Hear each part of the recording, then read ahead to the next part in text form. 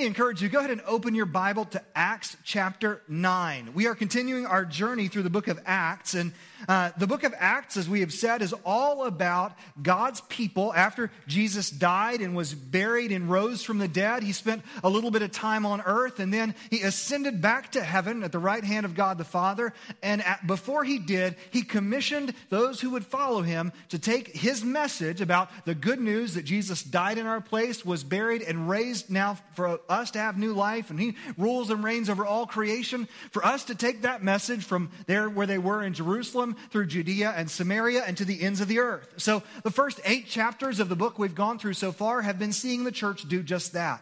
Most of it has been taking place in Jerusalem as they've been sharing the gospel, and we've been seeing people come to Christ by the thousands that they've been surrendering to him, putting their faith and trust. Now, when we got to chapter 7, we saw that things weren't going real well because we had Stephen who gave his speech before the Sanhedrin and ultimately was put to death. In fact, we're kind of picking back up a little bit with some of the things we saw with Stephen. Then we took a little bit of a break last 2 weeks, as we looked at what God did through Philip as the church was scattered after Stephen's death and they got dispersed throughout the region. And so then as they got dispersed, we saw that Philip the evangelist was taking the gospel to Samaria and then to the Ethiopian official that we talked about last week. So over the last few weeks, we have really been looking at what genuine faith looks like. We saw that the magician Simon Magnus, as he's sometimes referred to, was a guy who seemed like he believed in God, seemed like he had put his faith in Jesus, but it was all about the externals for him. There was no inward heart change. And so last week we looked at the Ethiopian official who, when he started hearing about who Jesus was, his heart was transformed and he surrendered to Christ, was baptized, and as far as we know, was the first missionary to Africa as he went back to his own home region. So then this morning, here's where we're picking back up. We've got one more kind of salvation story that we're going to dig into this morning. This is a guy named Saul. Now, keep your finger there in chapter 9, by the way. Flip back to the end of chapter 7, if you will, for me, just real quick. This is where Stephen, after he's been talking and he's been giving his address before the Sanhedrin, and he has shown that they're rejecting the Messiah, just like their forefathers had always rejected the prophets that God sent. So then we pick up in verse 57, it says, they yelled at the top of their voices, covered their ears, together rushed against him, and that's Stephen. They dragged him out of the city and began to stone him, and the witnesses laid their garments at the feet of a young man named Saul. Okay? Then if you go down to chapter 8, verse 1, it says, Saul agreed with putting him to death. And on that day, a severe persecution broke out against the church in Jerusalem. And all except the apostles were scattered. We're picking back up in the story of this guy named Saul. By the way, I want to make one quick side note. As you go through this story, interesting thing, sometimes you hear preachers say, and I've said it in the past before I was corrected on it, that God changed Saul to Paul. Now, there's a dramatic difference in Saul's life before and after his conversion, but there's never actually a time where God changed his name. When Luke starts changing his name here in the book of Acts, it's when he shifts from witnessing primarily to Jews to primarily to Gentiles. So when he goes from Saul to Paul, so Saul would be his name in Hebrew or Aramaic. Paul would be his name in Latin or Greek, okay? It's kind of like John, Juan, Sean. They're all the same basic name depending on which dialect. In case you've ever wondered where mine comes from being spelled all weird, it's because it's Irish, which makes no sense. My mother was unhappy with my name, but she was sedated because she'd had a C-section, so my dad named me before she woke up. True story. All right. So anyway, as we're diving in this morning, though, here's the thing that I want you to see. As I went through, there's no point in trying to wordsmith something that's this important. The title of this morning's message is simply this: you need Jesus. You need Jesus. No matter who you are, no matter what's taking place, no matter how good you've been or how bad you've been, as we'll see this morning, the overarching theme that we see through Saul's conversion here is that no matter who you are and what you've done, you need Jesus. We're going to make it plain and simple. We're going to look at that from 2 different perspectives this morning. But first, let's read the story of what God did with Saul. Saul in chapter 9, verse 1. Now, Saul was still breathing threats and murder against the disciples of the Lord. Like, legitimately, he wanted to kill people who followed Jesus. You get that? Like, sometimes when we read scripture, it's so quick or so sanitized almost that we miss. This is a guy who held everybody's coats so they could kill the first Christian, and he wanted to do it again, okay? So Saul was breathing threats and murder against the disciples of the Lord. He went to the high priest and requested letters from him to the synagogues in Damascus, so that if he found any men or women belonging to the way, he might bring them as prisoners to Jerusalem. And as he traveled, he was nearing Damascus. A light from heaven suddenly flashed around him.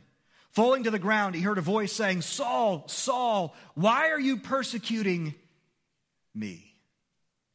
"Who are you, Lord?" Saul said. "I am Jesus, the one you're persecuting," he replied. "But get up and go into the city, and you'll be told what you must do."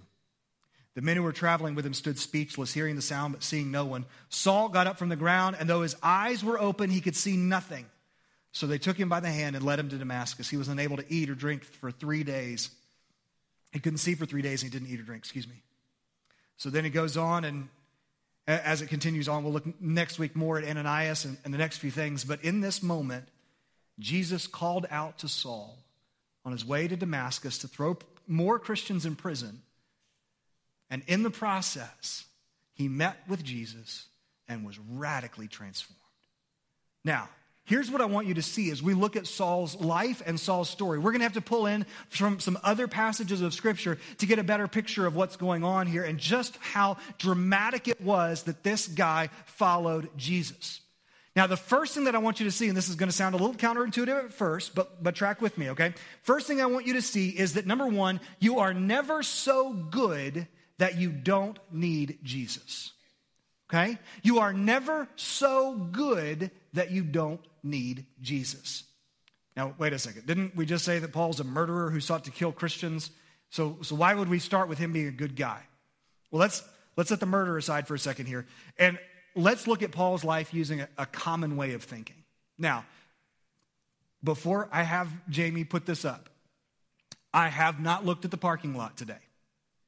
I do not know if any of you have this particular bumper sticker on your car. I'm not attempting to ridicule. I'm not attempting to dismiss, but I want to explain, okay? How many of you have seen, this represents a very common idea in our culture, these bumper stickers that say coexist, okay? There's another one that says tolerance that's similar. Now, the common idea in our culture is this: if you are just sincere about what you believe and you try really hard and you're a pretty good person by most people, all roads lead to the same point, right? The idea is that God is the top of a mountain, that you can take many different roads or many different paths to be able to get to God. That's part of the idea behind this coexist bumper sticker. Now, let me go ahead and be honest with you. I am not advocating for us to go out on jihad or in some kind of holy war and kill those who don't believe the same things we do, okay? That's not what I'm saying here. But what I'm saying is, when you look at just this bumper sticker as a representative sample, there is no way on earth that this makes sense, okay? Here's why. Let's look at the various symbols that are involved here. The first one you see there is a crescent moon that represents Islam, who teaches that salvation is based on your good deeds outweighing your bad deeds when you stand before Allah in judgment. So you need to do as many good works as you can, including this particular statement that you are required to make as a Muslim. I bear witness that there is no God but Allah, and Muhammad is his messenger. You cannot be saved in Islam if you do not say that there is no God but Allah, and Muhammad is his messenger. As Christians, we reject both of those. Then next you see a peace symbol. Now, a peace symbol is often used to talk about kind of the idea of humanity. It doesn't specifically represent a religious system as such, but it's the idea that if we try hard enough, people will be able to get along without conflict and, kind of think Lennon and McCartney songs and stuff like that as you think through this. The idea is, we can all just get along if we try hard enough. Imagine there's no heaven. It's easy if you try, right? That's kind of the idea integrated in the peace symbol. If we were just good enough, we would be able to get past it. And that denies the biblical doctrine that says we are born sinners and that we're never going to be able to fix ourselves. Next, you have the E has the male symbol and the female symbol, again, pointing to a humanistic type of salvation, that life is about us being men and women just kind of getting along through it. Then you see the Star of David, which symbolizes Judaism. The Jewish requirements for salvation depend on which particular branch you follow. There's three main branches. They vary from repentance, prayer, and obedience to the Torah, if you're an Orthodox Jew, or all the way to the Reformed branch, which says that salvation really is just the betterment of self and society. Okay? Now, are you seeing the problem with all of this so far? Next, you have a pagan or a Wiccan symbol that is all about unity with nature and unifying the common forces in nature. In fact, it can be described as manipulating natural forces as we see the interconnectedness of all things, including ourselves, with the divine oneness, which again denies biblical doctrine, denies the doctrine of the Muslims, denies the doctrines that we're seeing through this. Then you have the yin-yang symbol. It's a Taoist symbol or a Taoist symbol. This symbol's a reliance on our ability to become aware of the way in which the Tao operates in the world and align ourselves with it. This results in a harmonious society and peace within ourselves. It says that good and evil are both necessary, which we do not believe as believers. We believe that evil is a result of sin. It's not a necessary part of creation, that God himself is completely pure and holy and without blame or error, okay? So that doesn't work. And then finally you have the Christian cross. That John 14:6, Jesus says, I'm the way, the truth, and the life. No one comes to the Father except through me. So now, just using this as kind of a pop culture example, this idea that all roads lead to the same place and you can just be sincere in what you're doing, it just doesn't hold water. Now, that sounds bigoted, that sounds narrow, but the reality is, truth by definition is narrow, right? If we go outside, if I tell you, well, this carpet's multicolored, right? If I tell you that this is bright orange, I'm wrong, right? Now, is that narrow-minded? No, it's just the truth. Truth, by definition, is narrow-minded.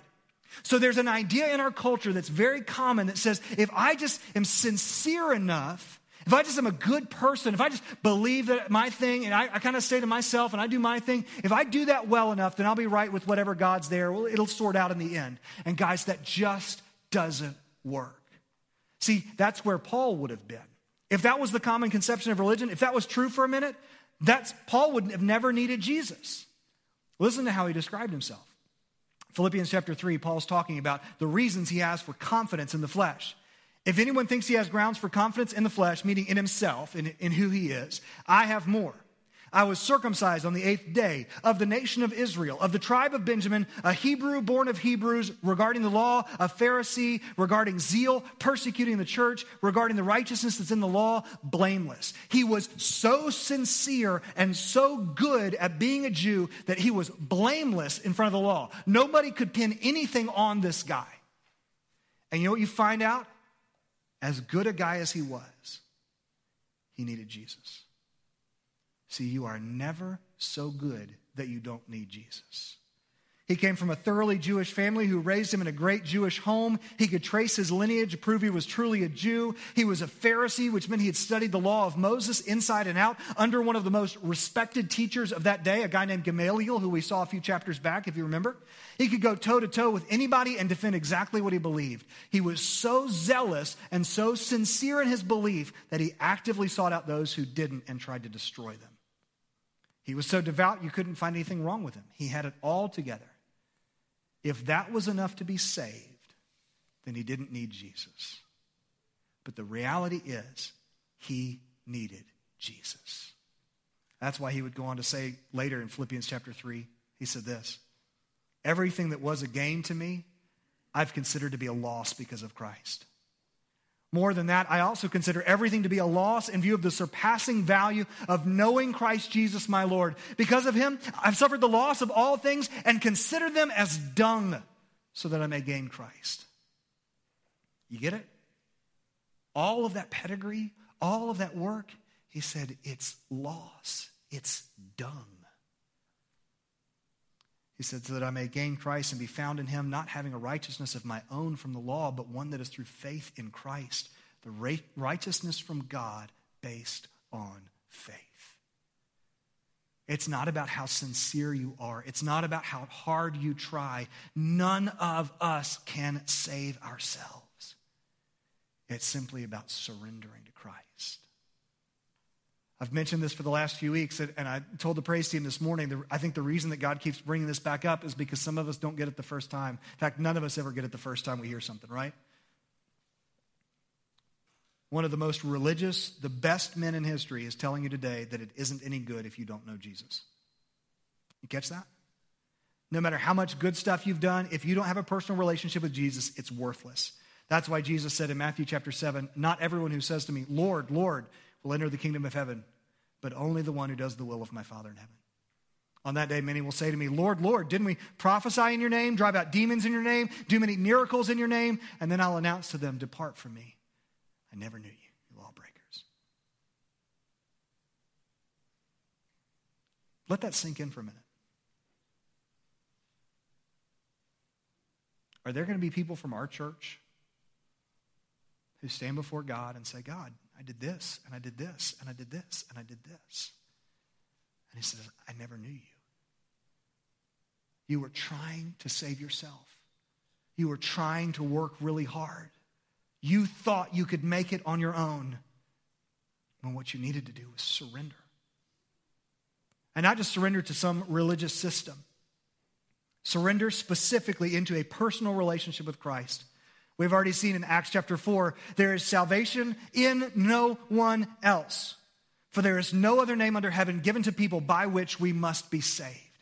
You get it? There is no other name under heaven by which we must be saved. Period. End. Coexist is a great sentiment. And I agree that we shouldn't go out and beat up on people who don't believe the same things we do. But at the same time, all paths don't lead to the same destination. There's only one path that leads us to Christ, that leads us to eternal life. It's uncomfortable. It sounds narrow. It sounds bigoted. I get it. But the reality is, you are never so good that you don't need Jesus. I'm afraid if I asked many of you in this room why you would go to heaven, it would sound kind of like Paul in Philippians 3. I was raised in a Christian home. I've gone to church my whole life. I do good things. That's not how you get to heaven, folks. It's not. Now, if you had been able to be perfect from the moment you were conceived till the moment you died, your works would be able to save you. But the reality is we're all born in sin. We've all chosen to sin. We've all fallen short of God's glory, and we all deserve to die for it. Every single one of us. And the only reason that I'm saved today is because God loved me so much that he would die on the cross for my sin, take my sin and what I had done, die in my place, and be raised from the dead so that now I could have new life. It wasn't because I was good or even that God saw that I would do good things for his kingdom. It's because he in his grace and in his mercy saved me because of his love, not because I deserved it. So now, like we said last week, we do the things that we do because of what God's done in us. We do this because of the love he's shown us. We do this because of the grace that he's given us, not to gain it, but because he's already given it. So you may be here and you may be well respected, you may be well thought of, but if you don't have a personal relationship with Jesus through his death, burial, and resurrection, you are not saved. And I love you so much that I'll tell you that. Okay? You're never so good that you don't need Jesus. You can never be good enough on your own. Now, some of you may be here, though, and you're on the opposite end of that spectrum. You say, Sean, I know that I can't get to heaven by my own good works. In fact, I don't think there's any way I could get to heaven. Sean, if you knew what I'd done, Sean, if you knew what I was planning on doing this afternoon, there's no way God could save me. Look back at verse 3. Saul, as he traveled and was nearing Damascus, a light from heaven suddenly flashed around him. Falling to the ground, he heard a voice saying to him, Saul, Saul, why are you persecuting me? Remember, it said that this was the guy who was ravaging the church, That was the word that was used there in verse 3 of chapter 8. Saul, however, was ravaging the church. He would enter house after house, drag off men and women, and put them in prison. And Jesus said, no, you're not persecuting Stephen. You're not persecuting the church. You're persecuting me. Why? Because the Bible teaches that the church is the bride of Christ. You say something bad about my bride, you're saying it about me, right? Those are fighting words. So Jesus said, Saul, you're not just going after the church, you're going after me. Now think about it. This guy had a man murdered. He held everybody's jackets so that they could kill a guy. He was on his way to throw more people in jail. He was disrupting the work that God was going to do. And what did God do for Saul? He showed up on the road to Damascus, blinded him for 3 days so that he could come to know Jesus as his Savior and Lord. The guy who was responsible partly for the death of the first follower of Christ was able to be saved by the grace of God. You have to understand you are never so bad that Jesus can't save you. You are never so bad that Jesus can't save you. You've never gone too far. All right, I want everybody to do this, okay? Some of you, I'm still questioning it as I'm looking out here, but do you have a pulse? Right? Maybe it's easier for you to find it on your neck. For me, it is because my veins are probably bulging out by this point. Right? Okay, you got a pulse? If you've got a pulse, then you can still be saved. If your child who's an adult and grown up and walked away from the Lord, if they've still got a pulse, they can still get saved. They've not gone too far. Look back at verse 5. I am Jesus, the one you are persecuting. We recognize that although sin has different ramifications, at its core, sin is sin and it's all destructive. However, in our way of thinking, surely a man who murdered Christians would have been seriously guilty of heinous crimes, right? Like, if we were to make a list, that would be pretty high up on the list. Like, murder in general is pretty tough. And then murdering Christians because they're Christians, that's a whole other level. Surely, if there was anyone that God wouldn't save, it would be someone who was so vehemently against Christ.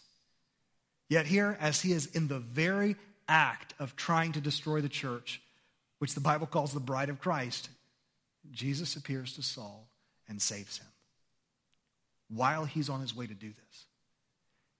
You know what that also tells us? You don't clean your life up and then get right with God. Saul's breathing murderous threats against the church on his way to throw them in prison, and that's when God saves him. It's not when Paul says, well, you know, I've been struggling with this for a while, and once I get over that, once I get this bad habit out of the way, then maybe I'll follow Jesus, or, you know, once I got more time to think about it, or no. That's not how it works. Jesus saves you, and then that salvation changes the way that you act and live and work and think and treat your spouse and treat your kids and spend your money and all of those kind of things. What's the message here? Well, Paul would later say it this way. 1 Timothy chapter 1, he said, this saying is trustworthy and deserving of full acceptance. Christ Jesus came into the world to save sinners, and I am the worst of them. But I received mercy for this reason, so that in me, the worst of them, Christ Jesus might demonstrate his extraordinary patience as an example to those who would believe in him for eternal life. Paul called himself the worst, or in other translations, the chief of sinners, because he was acutely aware of his own sin. See, I know my sin. I may know sinful things that other people do, but I know my heart. I know my thoughts. I know my sin better than I know anybody else's. Paul was humble enough to say, when I look at my own sin and my own heart and my own life, I am the worst sinner out there, because he knew himself. Did you hear why God saved him? So that Jesus could show that anyone could be saved. Listen to it again. 1 Timothy chapter 1, verse 16 again. I received mercy for this reason, so that in me, the worst of them, Christ Jesus might demonstrate his extraordinary patience as an example to those who would believe in him for eternal life. Why did God save Paul? Why did God save this man named Saul? Why did God save him? To show you that you are not too far gone. Do you understand that? You may be watching today because you didn't feel like you could even come into church. And I've had plenty of people tell me before, oh, if I walked in the back of the church, man, the building would fall down on top of me because of everything I've done. No, it wouldn't. Because there's a God in heaven who loves you so much that he's got you watching this. There's a God in heaven who's brought you, if you're here, he's brought you here to hear that he loves you so much and died in your place, and you're not too far gone. I don't care how young you are. I don't care how old you are. Listen, the Bible says that we were all his enemies because of our sin. Romans chapter 5. While we were still helpless, at the right time, Christ died for the ungodly. Rarely will someone die for a just person, though for a good person, perhaps someone might even dare to die. But God proves his own love for us in that while we were still sinners, Christ died for us. That means that I was a sinner when God saved me at 9 years old. That means, by the way, I still continue in sin. It's not my goodness, my righteousness that saves me. It's Jesus and Jesus alone. You are never so bad that Jesus can't save you. Colossians chapter 1 says we all equally deserve to die for our sin, just like Paul deserved to die, and yet Jesus saved us. Colossians 1, once you were alienated and hostile in your minds as expressed in your evil actions, but now he has reconciled you by his physical body through his death to present you holy, faultless, and blameless before him. You see that? You were alienated from God. Your mindset was hostile towards God. But now, when he presents you before the Father, you're holy, faultless, and blameless because of Jesus and what he's done. This morning, I want you to see clearly. You need Jesus. You're never so good that you don't need Jesus. I don't care how sincere you are, how hard you've worked, no matter what you've done, the reality is you cannot be saved apart from surrendering your life to Jesus and committing to following him as Savior and Lord, placing your life in his hands, in his control. You may have been a member of a church for 65 years. If you've never genuinely surrendered to Christ, you need Jesus. The other thing is, you're never so bad that Jesus can't save you. I don't care what you've done. I don't care what you were planning to do. I don't care if you're coming in here hungover and really tired that I'm yelling at you. The reality is you need Jesus and he can save you. He can give you so much peace, so much hope, so much joy. If you wondered why some of us were crying during the service and it just doesn't make sense, it's because we think about the fact that our God has robbed the grave. That stirs us at our core. Because we have a hope that transcends everything, not because of we've been good enough. You know, going back to Islam, you guys, you know the cartoons where you have the angel that shows up on the one side and the demon that shows up on the other and tries to get you to do the good thing and the bad thing? That comes out of this Islamic concept that there's an angel on one shoulder writing down all the good things you do, an angel on the other shoulder writing down all the bad things you do, and that when you stand before Allah, those two are going to be weighed in a balance. You would never be able to know how you actually turned out. If you've ever seen the show The Good Place, it's a very interesting show and a lot of reasons. But one of the things that they run into is they find out that the computers that count what's good and what's bad, they find out that because of everything is a contingent choice, nothing is actually good. Right? Like if you say you buy fair trade organic coffee because you're trying to do good ecologically, well then you find out that actually that was, underpaid laborers in Colombia who are having to work for a drug lord to not kill their family. So you think you're buying the good thing, but actually there's something bad with it and all this kind of thing. You would never be able to know if it came down to your works, your goodness versus your badness. Here's what I can tell you. Looking at God's word, not a one of us would stand. I would not want to put my best day on that scale. So here's what I get to do instead. The Bible says that at the final judgment, when it's all meted out, that there's books that are written with everything I've ever done in it. And those books will be opened, and every person in human history will be judged by what's written in those books. There's another book called the Lamb's Book of Life. And if my name is written in the Lamb's Book of Life, then that's all covered. Not because of what I've done, but because Jesus already paid the debt for all of that. God doesn't just dismiss it, sweep it under the rug. God put all of that on Jesus. So because of what he's done, and my name is now written in the Lamb's Book of Life, I can live with hope and joy and peace you'll never find anywhere else. So my challenge for you this morning is, do you know? Not think, not hope. Do you know beyond a shadow of a doubt that you have surrendered your life to Jesus as your Savior and Lord, and you're trusting in him and him alone for eternal life? If not, you need Jesus.